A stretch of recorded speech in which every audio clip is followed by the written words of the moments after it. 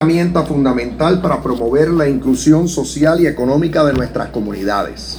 Así podemos garantizar que nuestros ciudadanos puedan disfrutar de la posibilidad de desplazarse de manera segura y asequible por nuestras vías públicas, aún sin un automóvil personal.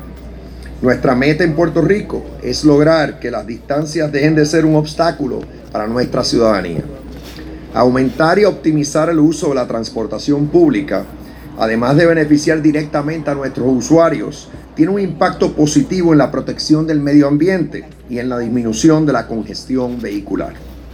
A esos fines, me place anunciarles el avance de las obras de renovación de los sistemas de pago en las estaciones del tren urbano, con la instalación del nuevo y moderno sistema Fairgate. Estas obras comenzaron en octubre pasado en la estación Martínez Nadal, y ahora entramos en una nueva fase de este proyecto de reemplazo, modernización y optimización que se extiende a todas las estaciones del tren urbano. El mismo tendrá una duración aproximada de 6 meses, durante los cuales se procederá con la instalación y pruebas de funcionamiento de las nuevas máquinas de boletos y los accesos de seguridad que ahora servirán a las estaciones del tren, así como a los autobuses de la ATI y la Autoridad Metropolitana de Autobuses. Ahora, en vez de pasar por las barreras que se han utilizado por los pasados 20 años, tendremos unas nuevas puertas de seguridad de cristal templado.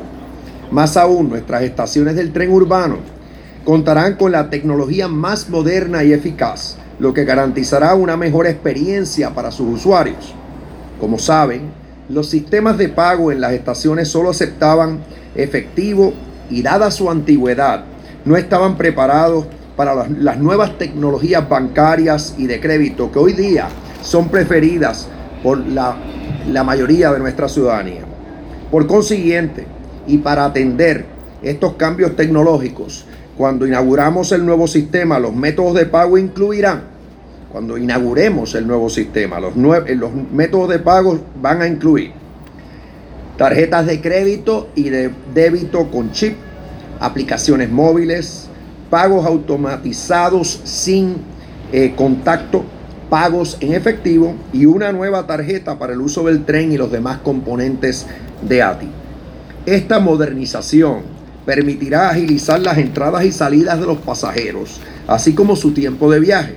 Debo añadir que tanto las máquinas como las nuevas puertas de seguridad en las estaciones cumplirán con todas las regulaciones federales de accesibilidad bajo el American Disabilities Act, o la ley ADA, por sus siglas en inglés, incluyendo señalización en braille.